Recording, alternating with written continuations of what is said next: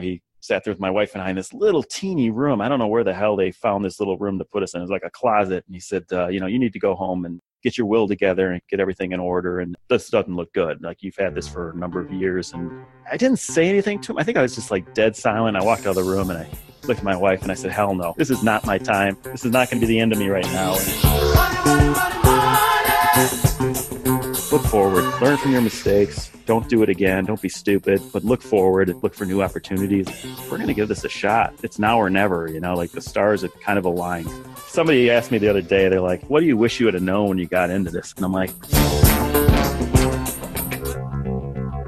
all of a sudden this car kind of like screeches up and the door flies open. He's like, Mike. And I'm like, I assume this is for me. I've never met another Chinese guy named Mike before. So I jump in the car.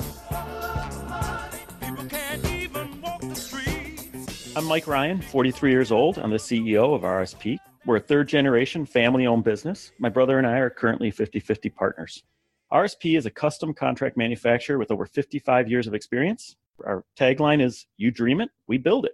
Our capabilities include plastic molding, silicone molding, metal fab, printed circuit boards, full turnkey product. Odds are pretty good that you have something we've made in your house or have seen it at the ballpark or even at your dentist's office. No matter what you saw, it didn't have our name on it. So everything we do is custom made. RSP is an end-to-end solution provider. This means we focus on 6 areas: engineering, prototyping, production, logistics, warehousing, and order fulfillment. Our headquarters are in Brookfield, Wisconsin, which is just outside Milwaukee, and we control and operate 2 facilities in China around Shenzhen, which is right across from Hong Kong. RSP will do well over $10 million in revenue this year. We have about 165 employees today, and we're having our best year ever. The year before I joined RSP was 2004, and we did about $700,000 in revenue that year, and we had about 10 employees, and they were all located in the U.S. How many employees did you have when you started? It sounded like about 16 years ago when you actually started and joined. Yeah, I joined the company in 2005, and we had 10 employees at the time. Yeah. How many again, just so we can reemphasize the change over this time? We have about 165 today. Oh, congratulations. Did you ever think you'd get to this size? No. Thank you for being honest. Honesty is the best policy. So everyone's going to appreciate this episode then. Yep, absolutely. And so what does RSP even stand for? Yeah, so the business was started as Ryan Screen Printing. And we did a lot of real estate signs originally and kind of advertisements for Blatt's beer and stickers that would go on Harley Davidson. And over the years after I joined the company, we realized, hey, we're not doing as much screen printing anymore. We're doing all this other stuff. So we just kind of switched it over to RSP to simplify it and be more generic and kind of represent the variety of things we do. So it sounds like almost the opposite of screen printing. If we're talking about screen printing like t-shirts or something else? Yeah, so we don't screen print on fabrics. We did originally, but we haven't done that in a long time. And so screen printing was invented by the Chinese thousands of years ago. It's still essentially the same thing. You're pushing ink through a silk screen and laying it onto your substrate. And it's something we still do today, but it's a smaller percentage of our work. So we print mostly on plastics and metal. Because I'm on your website even now, and it's just like, holy smokes. So I look at it and there's so many different things it seems like you do. Even in industries, I'm seeing consumer products, education, energy, food and beverage. I mean, maybe 10 more. So you're not kidding about being open to doing new things from when you actually joined the company. No, very true. Very well diversified. And that's served us really well in terms of downturns in certain economy or certain industries. We're always able to kind of bounce back and kind of shift resources around. You said in your intro, and I appreciate it, it was a great intro as far as understanding. It seems like a lot of people might use your products today and we don't know about it. So can you give us some more examples that we can understand of what your company actually makes? I'd love to talk about details about a lot of different things, but most of our customers don't want us to tell you, to tell everybody who's making their product. So we're kind of a top secret. Some of the things I can talk about, for example, are we do like a fishing lure. It's called Zombait. It's a robotic insert that goes into dead bait fish to make them wiggle so they look like they're around. We've been working with that client. That's something you might be using when you're out fishing in the ocean or a large lake. We do a lot of sensors that connect the telephone lines and they look for outages or things that are down. And so that's probably carrying our signal right now, perhaps. We do a lot of medical products, especially a lot of plastic molding in that industry. So I guarantee pretty much any dentist office you walk into is going to have something that we molded or maybe a user interface as well. What would they have that you molded, like the actual tools that they use or other parts? Yeah, some of the equipment that would be there. I'm actually starting up a new project right now for a big dental company, but I can't tell you who they are. That's fine. I mean, those little details really don't matter because again, I'm on your website, so at least I can understand. But I imagine that, everyone's listening right now, obviously audio only. So I'm just trying to paint a picture of the different type of things that you make. I don't know if you should break it down in percentages of like, I'm seeing plastic injection molding. Why don't you break it down a little bit more, make it a little bit easier for anyone who's just listening and not on your website? Sure, absolutely. Most of our clients come to us looking for the user interface. How are you going to interact with this machine? And so the common product in that space is a membrane switch. So it's what you see on your microwave oven, where you press the buttons in. More sophisticated would be like a touch screen. And we do both those types of items. So a lot of times they come in for that. That's kind of a screen printed product with a flexible circuit behind it. And then as we get a little bit deeper into the product, the next thing they say is, we ask is, what is this mounted to? And they say, oh, it's got this plastic bezel, or maybe it's a metal bezel. So we'll build that for them. And then next step is, well, what's this interfacing with? Oh, well, there's a circuit board behind there and that controls our machine. We look at that as well. So if you kind of break it down, I'd say it's really probably 25% user interface, 25% plastic. About 25% of our business is metal fabrication. And then that other 25%, this huge variety of stuff, whether it be silicone molding, or the circuit boards, or we do some kind of standard off-the-shelf product sourcing as well. So a large variety there. And it's really spread across all those industries you see on our website: medical, industrial, consumer, a lot of outdoor products. Yeah, I think that's good. You've done a good job. The microwave was a perfect example. I think anyone can understand kind of what you're saying there. I mean, it looks like I'm even seeing like a remote control for a TV would be an example. Yep. We do some remote controls for like conferencing equipment. That's probably the one that's on there. We do a lot of silicone molding. So we might do millions of pieces of silicone molding, but it's not super expensive. So it's not a huge percent of our business. If you ever wanted to start your own online store, there's no better time than right now. E-commerce brings in over $500 billion in sales each year, and that's expected to grow to $1 trillion in the next decade. If you have a business or product idea, you need to be selling online. But maybe you're scared of how much time it'll take to code your own website, or how expensive it would be to hire someone. Enter Volusion, the easiest and fastest all-in-one e-commerce platform, designed specifically for small businesses. You don't need any coding or design experience. Imagine opening the online store of your dreams in minutes instead of weeks. What makes Volusion stand out? Well, you can get stunning 100% free themes built from the ground up with the best in-class design and SEO. You can drag and drop your products, manage your inventory, drive traffic to your site, accept credit card payments, and easily connect with your customers. With Volusion, it's easy to get started no matter your business. Then, take your sales to the next level with hundreds of free apps and integrations, premium shipping discounts, and in-house marketing and design experts that will help you find your target audience in no time. And with no transaction fees ever, our merchants make on average 2x more than on other platforms. What I like about Volusion the best is the overall clean look of the site and themes, plus the simple integration of other popular online tools. So come see why Volusion is the #1 rated e-commerce platform according to Trustpilot.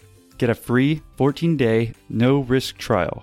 No credit card required. Just visit volusion.com/millionaire. And as a special for Millionaire Interview listeners, get 50% off your first month's plan with code MILLIONAIRE. This is an exclusive discount available only for our listeners. Again, get a free 14-day, no-risk trial. No credit card required. Just visit Volusion, that's spelled out VOLUSION.com/millionaire.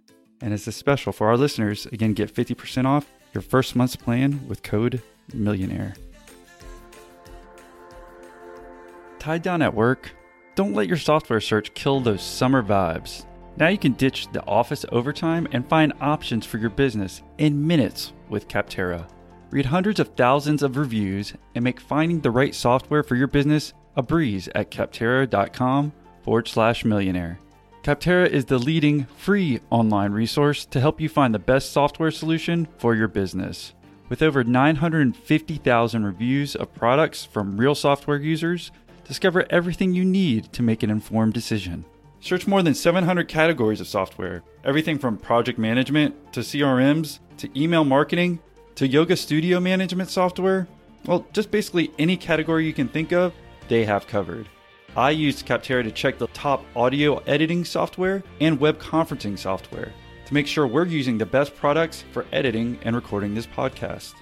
So no matter what kind of software your business needs, Capterra makes it easy to discover the right solution fast. Join the millions of people who use Capterra each month to find the right tools for their business. Visit Capterra.com/millionaire for free today to find the tools to make an informed software decision for your business. Capterra.com/millionaire. Capterra, that's CAPTERRA.com/millionaire. Capterra, software selection simplified. This seems like total opposite of just screen printing. Is there some relation that I'm missing? No. I mean, we still do it. Screen printing for us is typically, we call it an overlay, or you might call it a label or sticker. A lot of that's still done with screen printing, and we do that as a standalone product. But if you take a lot of our products that we do, even if it's full turnkey, still have some screen printing on them. So that's the label. It might be a CE label or a UL label or a barcode. I mean, that can all be done either digitally or through screen printing. Okay. And I guess even in your intro too, you're saying it's a third generation family company? Yes. So my brother and I are currently 50-50 partners. The business was started by my father's brother, and that'd be John Ryan, and he had some success right away. He started this in his parents' garage, and his first client was a friend who needed real estate signs, and he did pretty well, and he asked my father, Bob Ryan, to join him, and so he joined him for a good number of years, and then their father was reaching retirement age, had a successful career, but actually came back into the business and joined them as well. We're third generation, but we didn't quite go in order. I've never heard that part too. That's kind of interesting because I never thought about it that way too. Did John Ryan actually start it in 2005 or even before that? No, we're 55 years in business now. So that'd be 1964, I believe, if I'm doing my math. And he actually started a little bit before that, but that was the year it was incorporated. Okay, cool. Very interesting. It's just kind of fascinating. I think your story or like this company is the ones that people don't even think of as a business. At least I don't. I never even thought about. I think if you break it down, I remember studying economics at one point and understanding even just a pencil, like if you took a wooden pencil, understanding all the different parts to it, how they're all related in different businesses and were probably made in different parts of the world, whether it's the rubber tip or the actual wood or the lead within it or even the metal part around it. But your company seems to take it to another level of that kind of thought process of me never even thinking about who makes the keypad for a microwave or who does the stuff in the dentist office, you know? No, absolutely. And my background as a marketing, finance, accounting guy in college and went into public accounting and then consulting. And then I joined my brother in this business and we were just doing membrane switches and overlays at the time. And, we were looking for growth opportunities. It's been a great learning experience and had to kind of figure it out as I go along and learn a lot and hire good people. And, you start talking about a BOM. So it's a bill of material for some of our products. We do some digital musical instrument line. There's 300, 400, 500, 600 components that are coming together. And we have to develop a system and have the expertise to pull all these things together and assemble them and test them and do all that. And there's days it's a huge challenge and we're building stuff that's never been built before. It's all custom. So there's no rule book. There's no, hey, this is always going to work. It's let's get the engineers together. Let's get in a room. Let's get the customer and let's sit down and brainstorm. And that's really what I love about my job. I mean, every single day I'm learning something. There's not a day that goes by where one of my clients doesn't challenge me to do something new or try something different or find a solution to some problem they're having. It makes it a lot of fun. That's good, especially if you want to be mentally challenged. And I think a lot of the people listening do want to be like, if you're going to make your own business, you want those type of things. You get tired of doing the same thing over and over. And so that's pretty cool that you're able to actually do that within your business. But I'm also, again, looking at the website and says now servicing the US, China, Canada, Australia, UK, and Israel, all those countries as far as servicing those type of clients in those countries. Yeah, we're focused on those areas right now. We actually currently have clients in over 40 countries. We're in South America, we're in Central America, Africa, Middle East, Australia, and the countries you mentioned. Right. Was this all you that expanded it? Because you said when you joined in 2005, it was 10 employees and now it's 165. It's been really a tag teaming here with my brother. So my dad and his brother were running it. And then my uncle actually passed away. John passed away. And then it was my father and my brother. And then my mother actually had some health issues and my father had to leave the business. So it's just my brother. And that was around 2005. I was in consulting and just getting burned out. My wife was pregnant with our first kid, our only kid. I just wanted something new. And so we looked at each other as probably after a couple of beers and said, if we're going to give this a shot, it's now or never, like the stars had kind of aligned because I didn't want to work with my uncle. I feel terrible that he passed away. And I would have worked with my dad, but we just kind of needed this perfect stew, I guess, to come together. And so when I joined, we both knew that we had to grow this thing. We had to look for opportunities. And I think my presence really got him going as well. And we both said, hey, let's look at stuff that we can do. And we ended up going to China and doing all this work. And I can go in more in depth than that, but I think it was both of us really driving the bus here and trying to figure out how to make some money, really.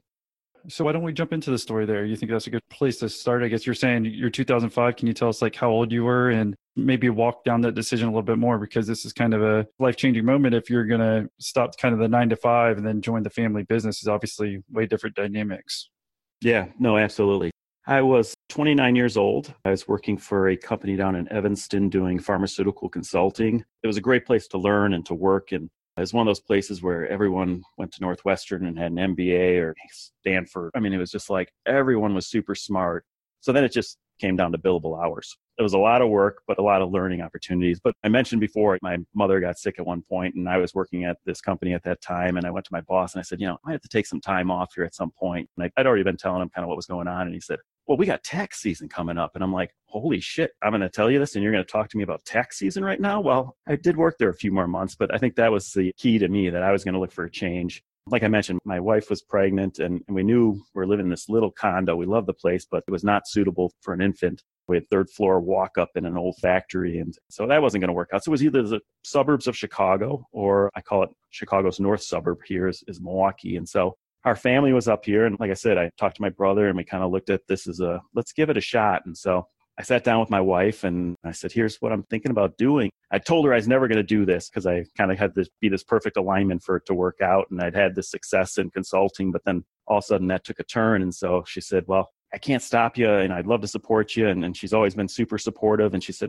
but I'm going to give you 2 years. You got 2 years to get back to your consulting salary.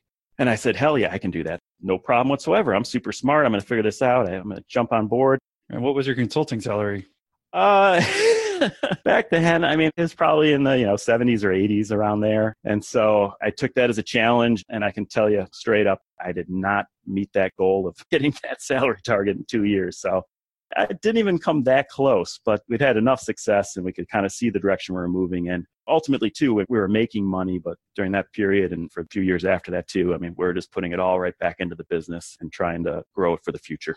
Again, you kind of briefly mentioned this at Evanston, what you talked about. You were just outside of Chicago in the north. Your family was about 2 hours north in Milwaukee. So this was the moment that you moved back when you were 29 in 2005. And did you move in with your brother or did you find a new place up there? How'd that go? I lived with my father for a while. We bought a house and you know how you plan everything out and on this date, this is going to happen, on that date, this. And so we bought this house. It was a fixer-upper. It needed some work. And so we tore everything apart. My wife's pregnant. She can't help. Luckily, my father-in-law is kind of a builder. My dad's handy. So they're helping me out. And then all of a sudden, my son was born prematurely. Screws up the whole schedule. Not only that, but he has a blockage in his intestines. And the doctor warned us that this thing is often fatal. And so we're down in the NICU at the intensive care down at Northwestern Hospital in Chicago. My wife's down there. I'm trying to relaunch this business, I guess, with my brother. It was an existing business. So I really had to kind of stretch myself. And today I can say, luckily, my son is 13 years old and he's fantastic and smart and healthy and thriving. He's actually a great sounding board for me in the business here and loves to hear what's going on here. But now that he's okay, I guess I learned that these things happen in life. You need to kind of roll with it. Luckily, like I said, everything turned out, but it taught me a lesson in terms of business, in terms of appreciating life circumstances. And I appreciate that with my employees too, and being understanding of what's going on. I told you the horror story with my boss in Evanston, kind of saying, don't leave during tax season, but I'm more flexible with my employees because of what I've gone through in terms of that. I've mentioned this earlier episodes of this podcast. It's like realizing when you have a bad boss, you can appreciate that because later on, when you're the boss, you can remember how they treated you and you don't want to treat people like that. So it's always a good opportunity that might stink right then. And you're like, dude, you don't even obviously care about me, to make sure that you remember that. And obviously you still do. So it still can actually help you today, just trying to learn from every experience. And you said, I guess at the same time, when you were moving up there, you were buying a house. So did you have saved money too? Because again, this seems like it adds an extra level of worry if you have a premature baby and you said you bought a house and you're trying to fix it up. I guess I'm only confused at that part, having enough money to be able to do that when you're moving up there to start the family business and probably going to live on rice and beans in the beginning. Yeah. So I did not have a lot saved up. Luckily, we sold our condo in Chicago and got a really nice return on it. And that was like our padding, I'll say. We knew that maybe the first couple of months up in Milwaukee, we were going to be very lean in terms of our spending. We were remodeling the house and like I said, trying to do as much as we could. The day my son was born then, I mean, our kitchen had no walls, no floor. Nothing was painted. I mean, it was a complete disaster. So, you look at life's big moments, changing jobs and having a kid and moving to a new house. And my wife and I were doing all four of those things at the same time because, she was going to be moving to Milwaukee and finding a job and later that year as well. So we took it all on and I think we did it in stride. But yeah, there wasn't a lot of savings. There wasn't a lot of margin for error. And I think that's why the 2-year ultimatum was given to me like, hey, Mike, we're in this together. And I agreed. But like I said, luckily, we worked our butts off, those first couple months and first year until we could get a little comfort and then just kept, like I said, investing back in the business and trying to grow it. As you were doubling down on your business and putting more money into it, you wanted to add more stress to your life, it sounded like too. So it makes sense too. It's like, okay, if you're able to sell that house, if it's much more expensive in Evanston than where you're buying one in Milwaukee, it makes sense how you have that money and you're kind of predicting that you can make X amount of dollars, but still understanding that obviously it's going to be lean there in the beginning. So yeah, it seems like you'd have to get back to your certain income in order to pay the mortgage there. So why don't you tell us how the first couple of days or like transition even goes? Because how was the family business before? Were y'all break even? And what were your big grand plans that obviously everything kind of seems like it switched or changed by the time you moved up there? Yeah, my dad and his brother had run the business really well for a number of years. And I'd say they had some good years and then they'd lose some customers and clients and then stumble a bit, not really losing money, but probably breaking even and get back to a couple good years. And by this point, they were both nearing retirement. And so I think they were not putting in the 60, 70-hour weeks anymore. And they're just kind of coasting along. And my brother was working there and probably carrying the bulk of the load at that point. And so I walked into a situation where they hadn't invested in a ton of new equipment or no new equipment. The computer systems were dated. I remember kind of cleaning off the desk I was going to use and seeing all these little brown dots and realizing it was mouse droppings. The first weekend, I think my wife came and she was even pregnant and put a mask on and we're like cleaning the desks off and trying to paint and just whip the place into shape a little bit. They had some really nice customers. And so we had something to grow with. There weren't a ton of them. And like I said, the revenue was only about $700,000, but it was stable. The equipment was old, but I walked out back in our shop and looked around and some nice employees, but we didn't even have room to grow. We had no money to invest in new equipment or efficiencies or automation or anything like that. And, I just looked at my brother and I said, we've got to look for some way to compete with the big guys. Our industry, and at that point, it was just kind of the screen printing industry and digital printing was just emerging. But that industry is really consolidating. The small guys like us were disappearing. Even in Milwaukee, not that big of a city, there were 4 or 5 different people kind of doing what we did. And today there's really one big player. They were disappearing. And in the bigger cities, they were disappearing as well. So we knew we had to do something. And so we looked at Mexico or China. Those were the options we thought of at that point. And this is before Alibaba. Vendors emailing me randomly, but I really couldn't research them or get references really. So I'm like, you know what? I'm just going to jump on a plane and go to China. And I just had some emails from a couple different people there. And I'm like, I'm going to go give it a shot and look around and see what I can learn and see if there's opportunity there for us.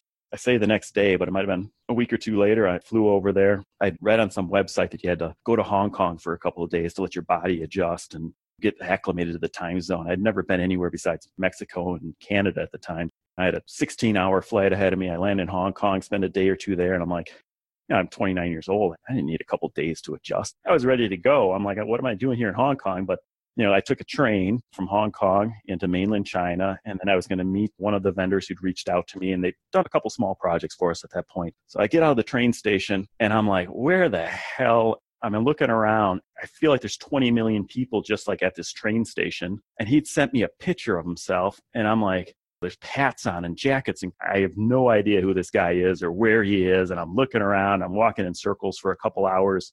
All of a sudden, this car kind of like screeches up and the door flies open. He's like, Mike. And I'm like, I assume this is for me. I've never met another Chinese guy named Mike before. So I jump in the car. He's going to take me out to a factory. And, he told me on the internet and through this email back and forth, he's like, oh, yeah, my English is pretty good. And this is before, too, like there's no translator on your phone. I brought this 40-page little translator book with me with some common phrases like, where's the bathroom?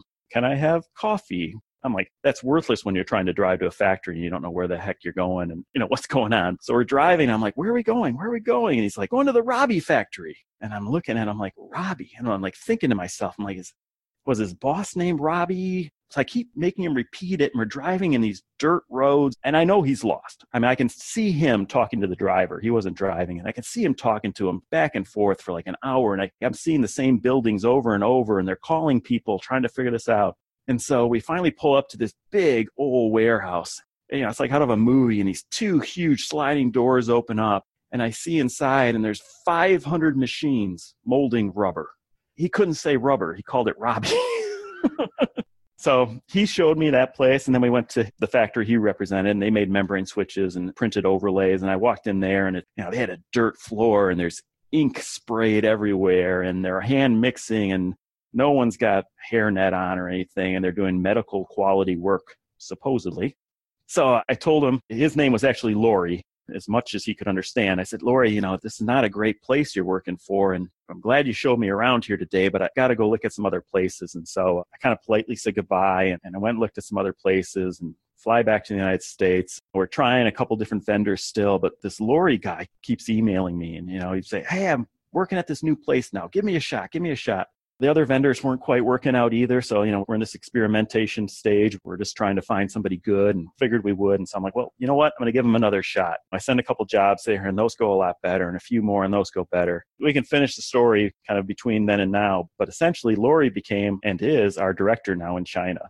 He runs our operations and does a great job. And just by pure luck and chance, this is the first person I met when I got into mainland China.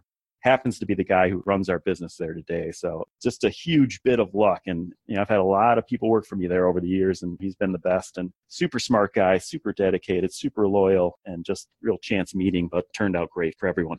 Sounds like it, because 15 years later, basically still working for you. But do you mind if we jump back to before you even took your flight over to China?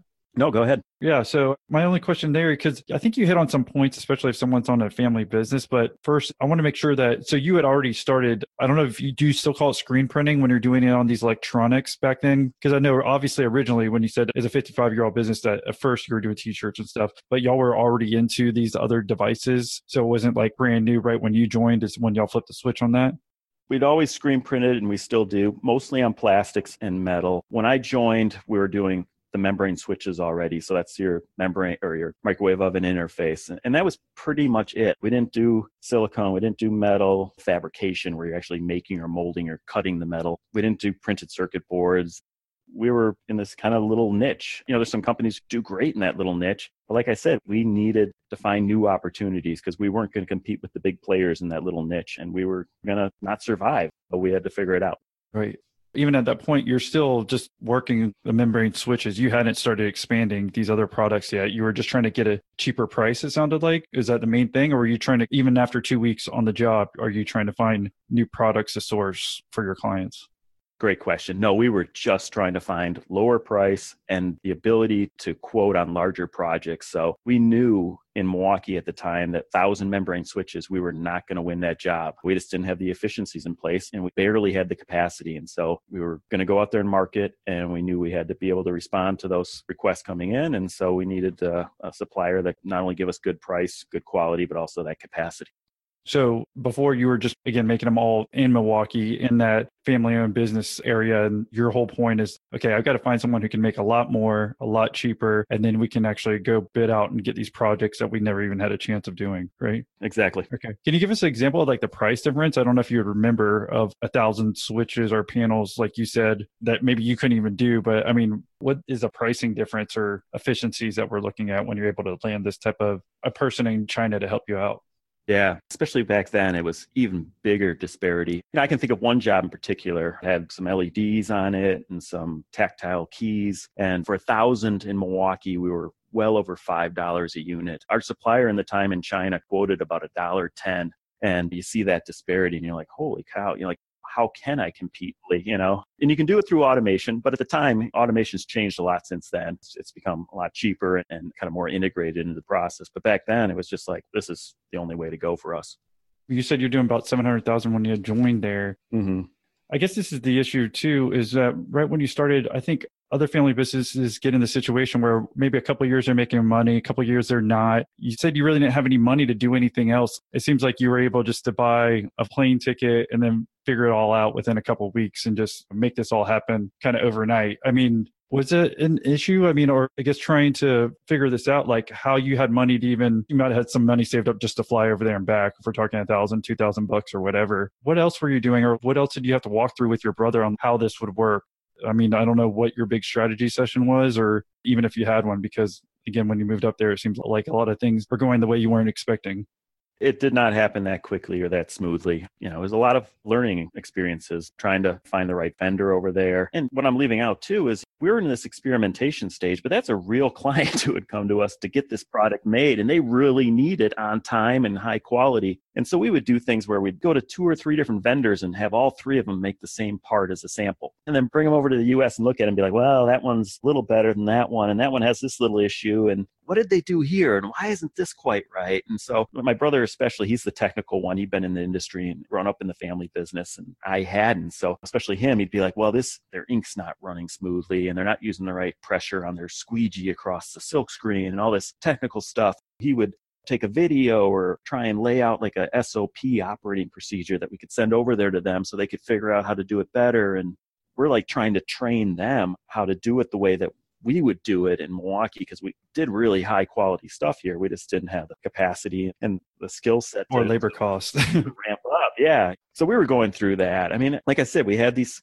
kind of good clients. So I'd say the first strategy was look for the low hanging fruit. So let's go visit everyone that we've worked with for someone we'd worked with for 25, 35 years, and they had more work, but we weren't getting it because we weren't efficient, or, maybe we were late on a job 5 years ago, or maybe because we hadn't reached out to them in a while and we didn't have a marketing department. And so you go after the low hanging fruit and you go out and you meet your clients and you visit and you try and pick out some new items to quote. That was kind of strategy number 1. I'd say strategy number 2, we didn't do any marketing at that point. We had a website. It actually had a picture of my uncle with like a rollover that made him into a pirate when you rolled your mouse over the image. So my job was, I came in, like I said, I didn't have the technical experience. I was motivated. I had a marketing degree and I'd come out of consulting, and I'm just like, we're going to figure this out. And so I rebuilt our website just using free tools and training myself. And I started working on the pay-per-click advertising and figuring that out on my own. And that became kind of our second big strategy for acquiring new clients. And then we just tried to kind of clean up the operation, get it streamlined and more efficient so that we could focus on these new clients that would be coming in. That seemed easy, huh? No.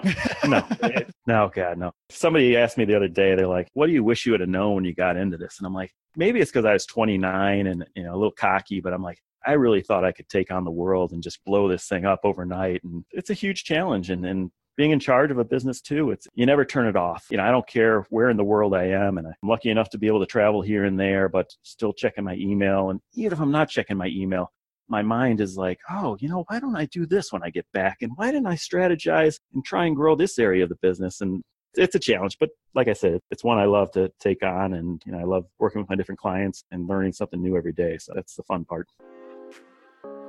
If you run your own business, you're used to doing it all. But if you're struggling to get through your to-do list, well, HoneyBook can help. When you started your business, did you dream about all those admin tasks, like drafting proposals and contracts and tracking down payments? If that wasn't part of your vision, you need HoneyBook. HoneyBook is an online business management tool that organizes your client communications, bookings, contracts, and invoices. And it's all in one place. HoneyBook makes it simple to run your business better. Professional templates, e-signatures, and built-in automation keeps everything on track and makes you look good. They can even consolidate services you already use, like QuickBooks, Google Suite, Excel, and MailChimp, or even Gmail. It's the #1 choice for client and business management for freelancers and business owners.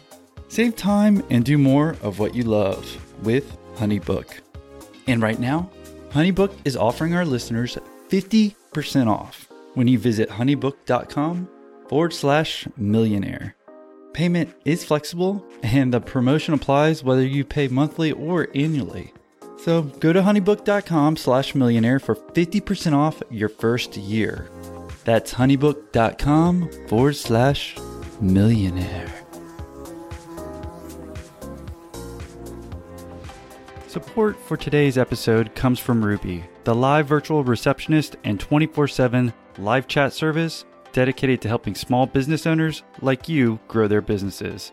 From answering and transferring calls to taking messages and answering FAQs, booking appointments and capturing leads and intake information, Ruby's got your back.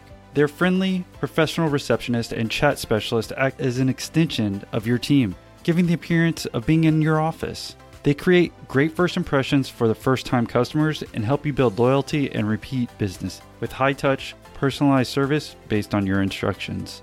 Learn why more than 10,000 business owners choose Ruby. Try Ruby risk-free with their 21-day money-back guarantee. Just call 866-611-7829 today or visit callruby.com/millionaire to get started.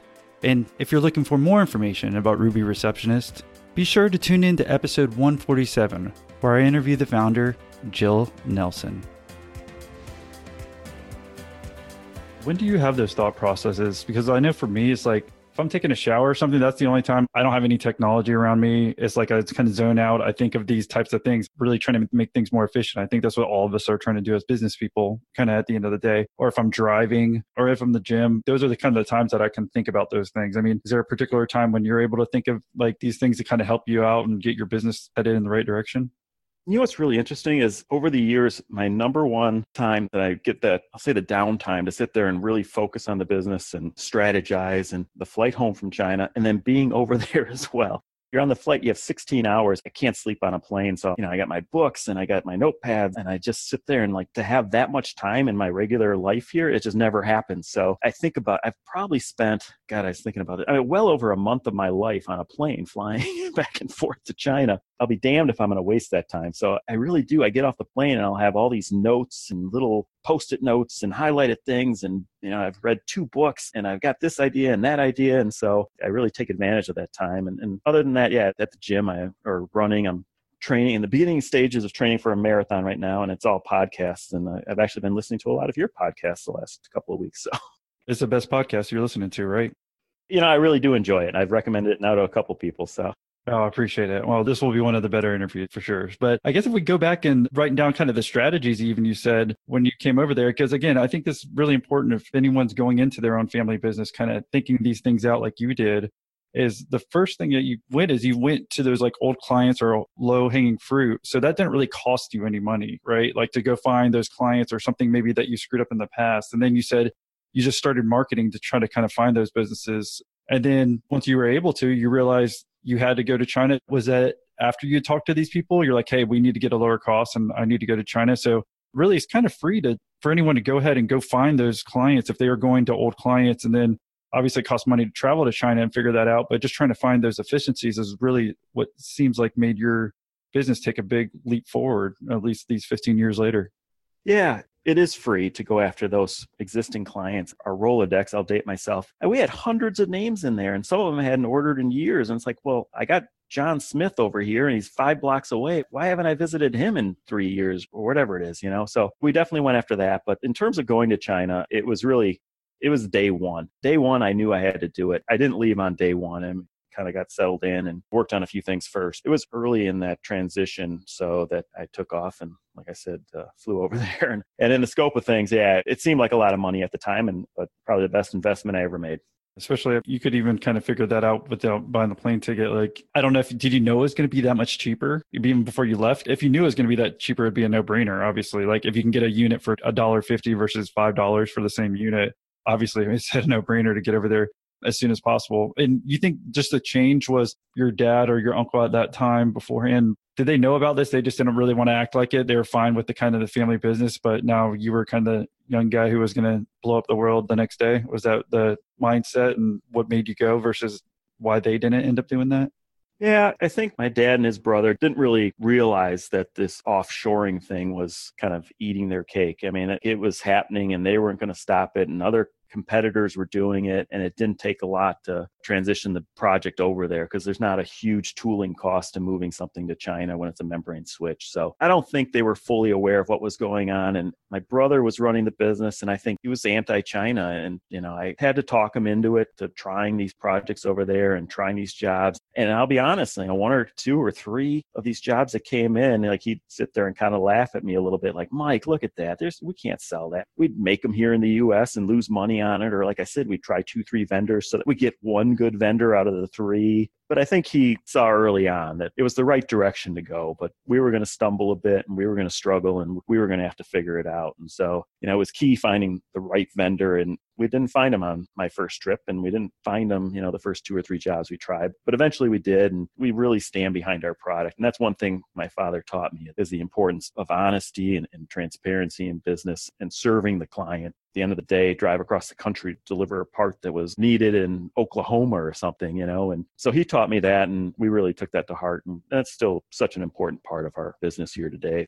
And I think it's important too, what you said is you didn't get hit it the first time, like out of the park, right? But you could tell that you were going the right way and that at least you got a product back, right? Even if it was kind of crappy, but if you got it for a fifth of the cost, you're like, okay, I bet eventually if we keep trying, because it's the same thing like when I hired my very first virtual assistant, I think I maybe had them do some data work and maybe half of it could have been wrong, but the other half they did. And it was so cheap that I'm like, okay, I can see that this can work. Someone on the opposite side of the world can actually still help me, which is kind of crazy. It's like before doing that, I never talked about that shit in business school or anywhere else. The cost of labor somewhere else, kind of like what you're taking advantage of as well. These people who work elsewhere who want jobs, and you can obviously make money from being able to do that and employ someone else that, especially if it's someone across the world versus someone like in your office that you can show right there.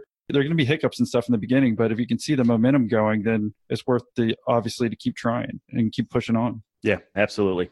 I've been honing in on the first couple of years or even first year. Do you want to walk us through like maybe some important points of your business that maybe we could learn from? Whatever points that you think would be best, if you can just give us a year or let us know how many years you've been there and what actually occurred. Yeah, it's been a long, slow rise. In listening to your other podcasts, I hear these like, hey, we had this moment or we had this client that, everything changed overnight. And I went back and kind of looking at our revenue numbers here. From 2005 to 2008, we averaged 30% growth, which is fantastic. But we didn't have one year where we did 5 times or anything like that. I'd just say we worked hard and we wanted that breakthrough client, or we wanted to have that instant success, but we had to grind for it. And so we got through those years really just kind of doing what I told you before is, a lot of pay-per-click, still looking at existing customers, growing our existing accounts has always been key to us. There's such a long development time in what we do, especially now, more custom projects and turnkey projects. I'm spending a lot of time and energy to bring somebody in that door. And they're not going to throw $1 million of work at me on day one. They're going to give me these little bits and pieces, and I'm going to have to grow that over time. And so we've always been doing that. Those clients that we started working with in 2006 and 2007, those are our biggest clients today, over 10 years later, for the most part. And it's just because it takes that much time to build that trust. And in some cases, we grew with them. In some cases, they came to us with their first product. They didn't know what they were going to do. This many years later, we just continue to grow with them. So that was kind of like the beginning years, I'd say. How about like the Great Recession? Were things still fine there? Because again, at least thank goodness it seems like you were outsourcing at this point in time, or else it seems like you may be being a bigger issue. Can you tell us a little bit about that? Yeah, that's why I mentioned growth from 2005. Right. That's what I figured. I was like, okay, if he was just in Milwaukee, it seems like you might have a much bigger issue.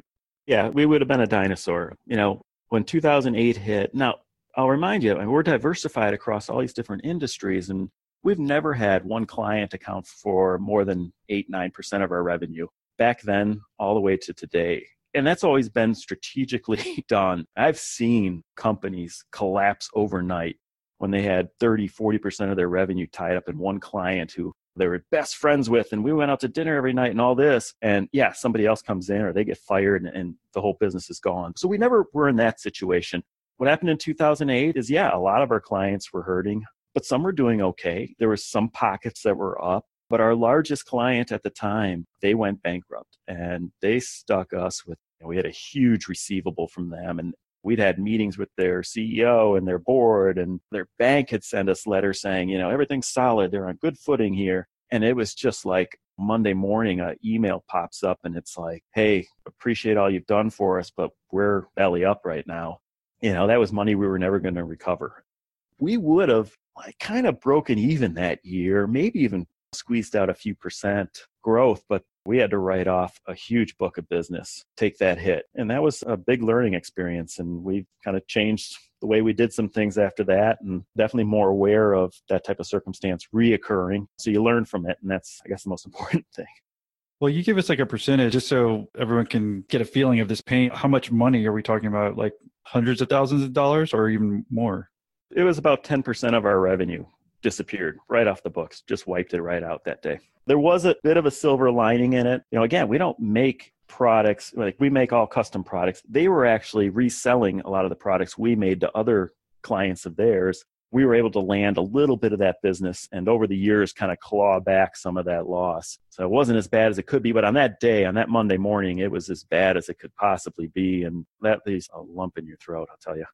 So what do you end up doing? Because again, these are the points that sometimes there's some days where I'm just like, I can't work anymore because whatever's occurred, what happened to you right then when that happened, especially if you say it's Monday morning, you got the rest of the week. I don't know how you take that, or again, how do you kind of deal with these pain points that, again, I don't think it get discussed enough.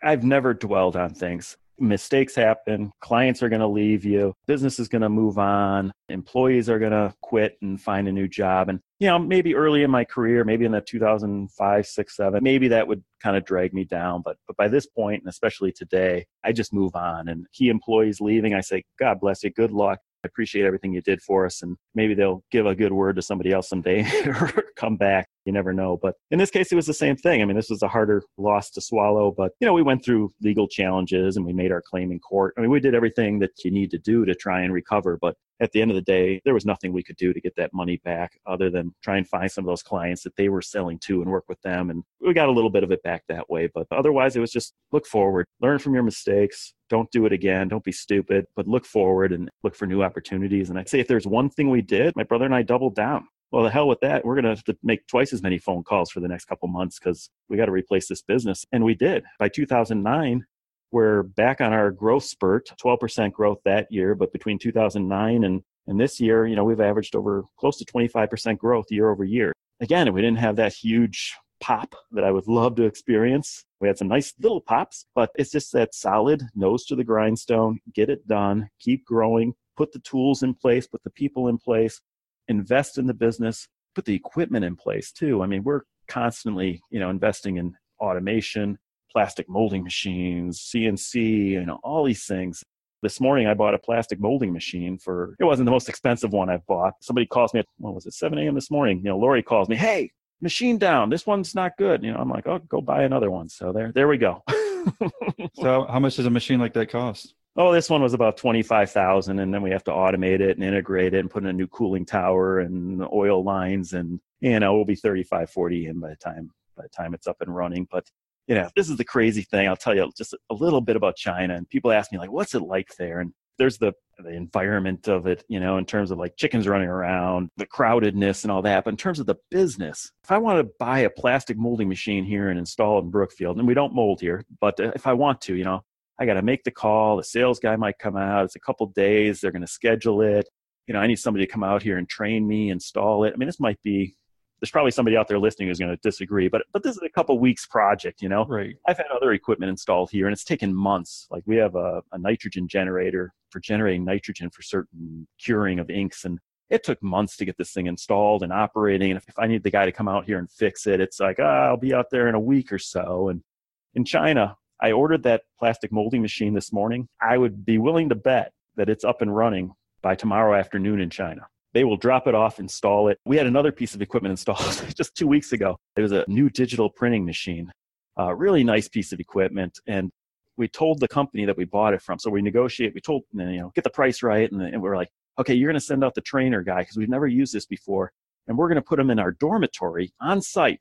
And he's not allowed to leave until we're comfortable with that machine and it's running right. That was part of the purchase agreement. He's free to leave. He's not locked in or anything like that. But essentially, he's like, I'll stay as long as you guys need for you to get comfortable with that machine and get it running right. And that just doesn't happen here. Yeah. And I mean, if people disagree with you, so be it. But if you're hiring a contractor to do something on your house or remodel your kitchen, of course they can get it done in a couple of weeks, but how long does it really take? Months. So I think most of us can understand that. It's like some people are going to say they can do in that time, like the proof's in the pudding. You've experienced it and yet to have that happen. Yeah, I was going to ask if you actually had that done in China. So is everything in China now versus anything actually there in your US site? No, you know what? Our business here in the US, so when I joined in 2005, we were doing the labels and screen printing, and we still have about the same number of people and about the same volume of work being done here in the US. It's a core to our business is having that capability here, and we learn from it, and it gives us kind of flexibility for our clients to prototype quick, and to sometimes we'll ramp up the job here and then it moves to China. So we've always kept that here, and it's kind of near and dear to our heart and our history having that. But we've added some capabilities, and we definitely have some new equipment and some more automation. And about a year and a half ago, we moved to a new facility and built it out and have a clean room and really upgraded at that point. So do you still just have like 10 people here locally versus, I know you said you have 165 employees now, or most of them in China? Yeah, good question. We have I think we have 14 here now in Wisconsin. We've been as high as 20. Just depending on our work volume in the manufacturing area. And also we've had kind of some more support people here. You mentioned before the virtual assistants. We actually have 2 employees now down in Bogota, Colombia, outsourced virtual employees. It's interesting you said, like you see the light at the end of the tunnel when you start. And we're in that early kind of honeymoon phase where it's like, wow, like one day I'm like, oh, this is fantastic. And they're doing a great job. And the next day I'm like, was she working today? Because I really... Right.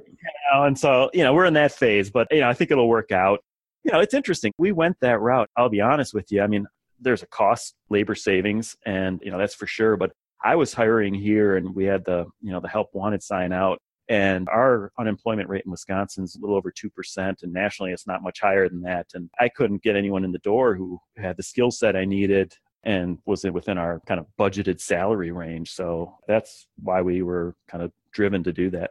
Yeah, from my experience, for me, is like one of the first things I do is like, even if I post a job application, the first thing I put in there as requirements is like, you have to say hola back to me in your message if you want to be, because if you can't even follow a simple direction, then I'm not going to hire you. And then the second thing is like making sure people don't disappear on you. So, I mean, I use Skype. It depends again on people to people, but I'm like, I want to make sure they message me several days in a row first before I even get them the job, because the last thing I want them to do is just disappear on me. So that was always the worst for me is, okay, when I'd hire someone and let's say I give them a job, they do a good job, and then you don't hear from them after, like maybe they do a good job for the first week, and then after that they just disappear, which happened multiple times. I'm like, okay, the main thing is finding those people who actually show up, and like you're saying, you're like wondering if they actually did something today or not. But it's always just like fascinating, again, stuff they don't teach you in school or you think about. I guess luckily you kind of understood this concept of the outsourcing and the ability to do that by going to China. But again, there's so many other businesses that have no freaking clue of like, the ability to do those things or do the easy data input that other people don't want to do in the US, or maybe it's not worth your time, obviously. And those people are gladly will do it at a wage that you're like, wow, you can even do that minimum wage here, Yeah, absolutely. I use Upwork a lot too. I mean,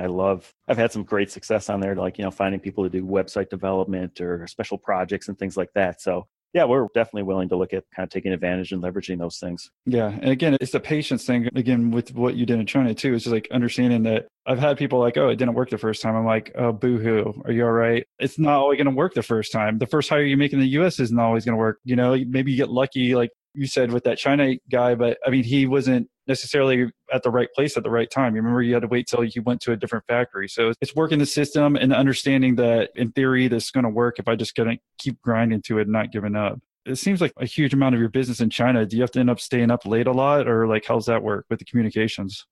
Yeah, I schedule it into my life a little bit. So in terms of work-life balance, I'm home every night for dinner. I want to spend time with my family. And then, normally a little bit later, I'll just log in. And as we've developed our system, and we have a great ERP system for planning and scheduling and all that, when I need to get on the phone, it's normally because either something's really wrong or something's really right. Right. Yeah. And I'm hoping it's that really right. Like some customer, this morning's phone call was not only about the plastic molding, but somebody ordered 200,000 parts.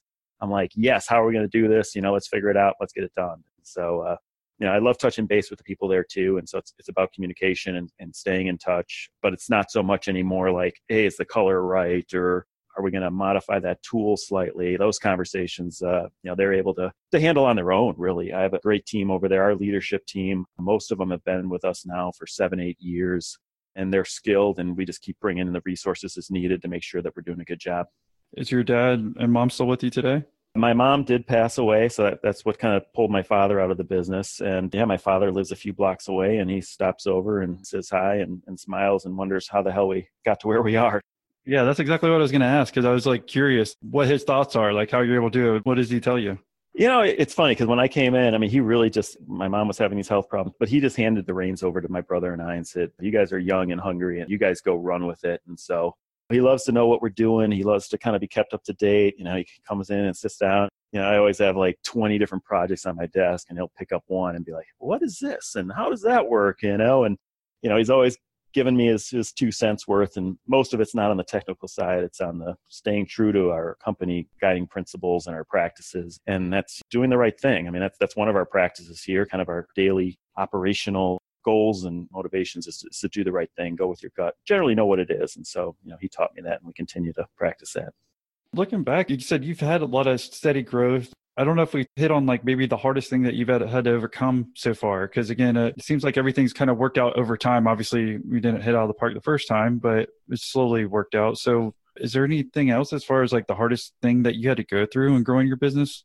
Yeah, I'd say that client going bankrupt was a huge one. But to put it in perspective, in 2008, I was diagnosed with melanoma. I had a large lump on my back for a number of years and finally got it biopsied and removed. And I thought it was just a tissue and I sat down with my doctor afterwards, and, he sat there with my wife and I in this little teeny room. I don't know where the hell they found this little room to put us in. It was like a closet. And he said, you need to go home and get your will together and get everything in order. And this doesn't look good. Like, you've had this for a number of years. And I didn't say anything to him. I think I was just like dead silent. I walked out of the room and I looked at my wife and I said, hell no, this is not my time. This is not going to be the end of me right now. And so it's really not a business challenge, but I underwent chemotherapy for a year. And during that year, I don't think I missed a day of work unless I was traveling for medical treatments, which was fairly frequently. But I was there every other day. I might have been napping by 2 PM with my head on my desk and drooling or something. But I was like, this isn't going to stop me. That was a huge challenge. And that burden fell on my brother to kind of carry the business for that year,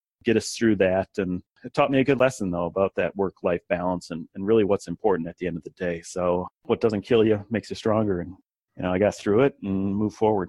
What's just like drives you today? Because I would imagine that, you keep having, again, the success, and obviously like having to overcome something like that obviously is difficult at the time too. But I mean, now we're probably about 10 years later, and it seems like, again, everything's going. How do you keep your drive up to keep growing?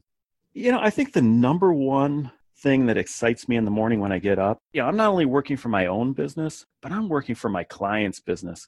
I mentioned like the Zombait, the fishing lure product. I mean, they're relying on me. They're relying on RSP to grow their business and provide them this high quality product. And it's exciting to see, they're 2 younger guys and they're taking on the world, and they're talking about how they're going to grow it and their marketing strategy and maybe getting some advice from me. And that's just exciting. So as long as I'm serving them well, and I've got, 20 clients like them active right now, they're exciting me and they're motivating me to do a good job. And so for them in particular, we brought in this new kind of pressure tank testing system to test their product. And I was just over in China a couple of weeks ago and playing with that. And that's like super cool, and then going out and seeing their product on the shelf. I mean, I can walk into Museum of Modern Art has one of our clients' products sitting there, and it's cool to walk in there with my son and his friends and be like, "Oh, I made that," and they look at me, his friends like, "What are you talking about? You made that?" Well, I'm like, I didn't sit down with my own 2 hands and make it, of course, but it's just cool. It keeps you going, and like I said,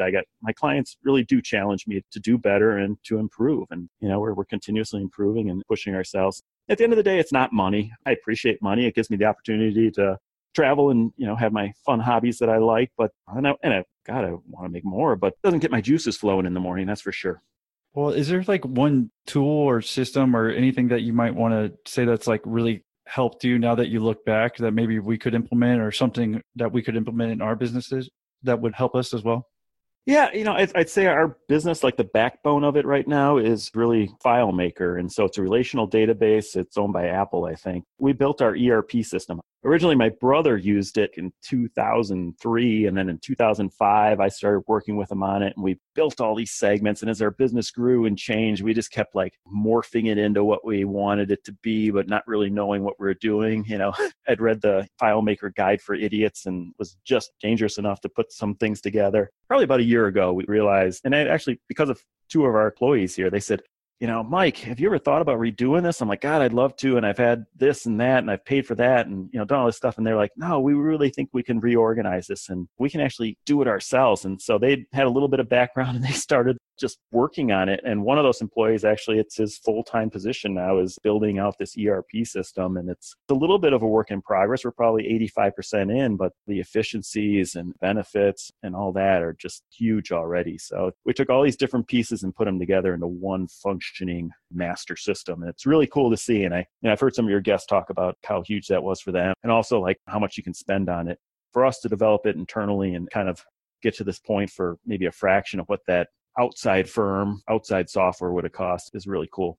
Yeah. I'm pretty just amazed about all this. What were your work hours like in the beginning? Because if you're doing all this, flying to China, going visiting all these clients, it just seems like I'm surprised you're able to even like kind of figure out an ERP system. Like enterprise resource planning is what the ERP stands for. Is just, I guess, a way to keep everything systemized, and instead of having a lot of different documents in different places. Is that kind of the idea?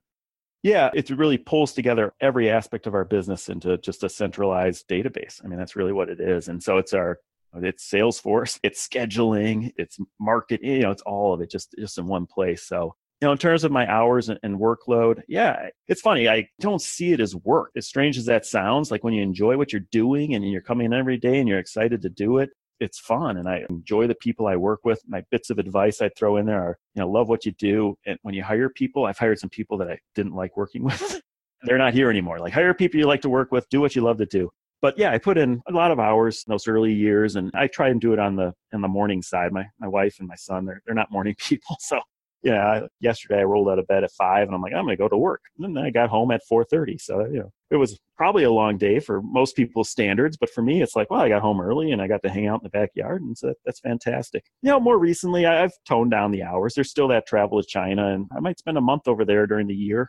I mean, that's a long time to be away from your family. And I realize that. And I really appreciate my wife and my son for supporting me through that, because a lot falls on them when I'm gone. And little things like mowing the lawn to big things like unexpected flooding in the basement or whatnot. I mean, it seems like every time I go, there's going to be something. I don't know what it's going to be, but there's always something. So, really need their support. But the flip side of that is, I get to share that experience with them. And so they've gone over to China with me a couple times, and we're planning a kind of a month-long little jaunt over there and the end of this year. And they get to, I try and share that with them, and especially for my son to be able to say, hey, I've traveled around the world and I've spent time in Hong Kong and China and seen the terracotta warriors and this stuff. I mean, it's pretty cool to share that with them. I think it makes sense. I think a lot of people listening too know that, like, if you're excited about what you're doing, it doesn't really feel like work. I mean, even last night I was up till 2, 3 a.m. working on these extra things that I can't work on during the regular business hours. I find there's extra time that I can try different stuff to either like market the business or try to come up with different ways of getting revenue and stuff like it sounded like that you did in the beginning, even trying to make things just more efficient with this ERP system that you implemented. I appreciate you walking us through here. I think we touched on kind of the hardest, most difficult stuff you've had to go through. And did you have any last words of wisdom as far as if anyone wanted to take something from this interview? I know, again, you want to make sure people love what they do, because then it really doesn't feel like work. I think if you have a job that you hate and then you finally find something that you like, you kind of realize like, okay, this feels way better than what I was doing before. But what else would you like to leave for everybody who's listening to this interview today? Yeah, looking back at the history of the company here and what we've done, I mean, we've been willing to take risks, but we always kind of have they're measured. And so I'd say we plan for the best, but we always prepared for the worst. And you're going to have these hurdles. You're going to have these challenges. I mean, I've had the customer go bankrupt. I've had key employees leave. We've had flooding at our building in China when actually one of our clients was over there and helped us sandbag for a few hours. These things are going to happen, but if you're prepared for them, if you have a plan, if you have a good, solid core business, and again, maybe that diversification as well, like being diversified across industries and clients, you're going to get through it. And so, I always stay focused on looking forward and overcoming those challenges. But, when we do our annual planning and when we have our quarterly meetings, we have a kind of a board of directors we meet with, and we're always talking about, hey, that what if, it's that so-and-so got hit by the bus tomorrow, or this machine blows up, or we have a fire. What are we going to do? And we have plans in place for a lot of those scenarios.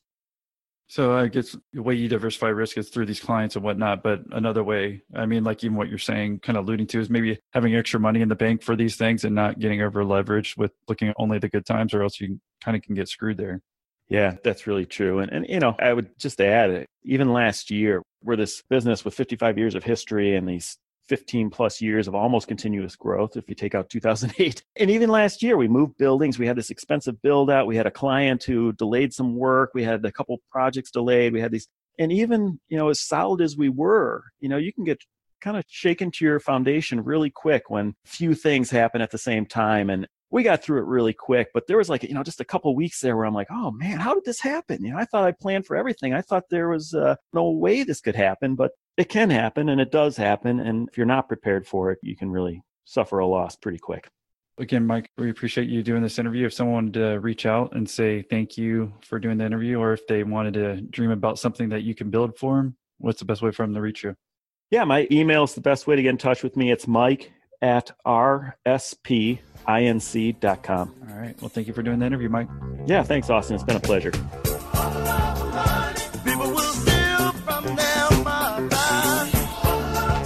Hey there, one special announcement for you. Are you or your company interested in reaching an audience of entrepreneurs? Our network and I are always on the lookout for businesses that we can partner with. Over the past year, we've been lucky enough to work with sponsors like Gusto, Start Engine, and Skillshare, and we've been able to help them grow their businesses by reaching our podcast audience of high-earning professionals, business founders, and successful solopreneurs. Well, over this next year, we're looking for 3 to 5 new sponsors to partner with. So if your business could benefit by reaching the thousands of entrepreneurs listening right now, and you're actually serious about sponsoring our show, then shoot me an email at austin@millionaire-interviews.com. The first 3 listeners to place an order with us will receive a 5-minute spotlight on their business that will air after one of our episodes. So again, if you're interested in growing your business as we grow this podcast, then shoot me a personal email at austin@millionaire-interviews.com.